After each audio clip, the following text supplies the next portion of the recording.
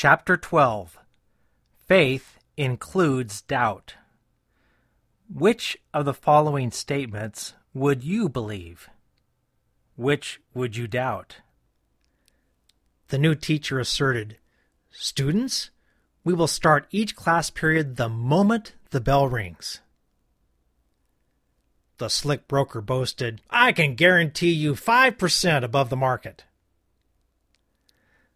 The weather forecaster made his prediction. "We're going to have heavy rain tomorrow morning, tapering off in the afternoon." The playboy whispered to the new girl in town, "I would never hurt you, baby." The preacher promised, "If you give your life to Jesus, you'll find that everything goes better and you'll even have more friends."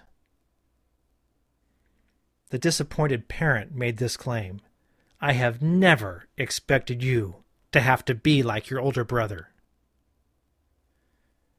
The gang leader made his threat, "If you even think of crossing that line, I'll blow you away."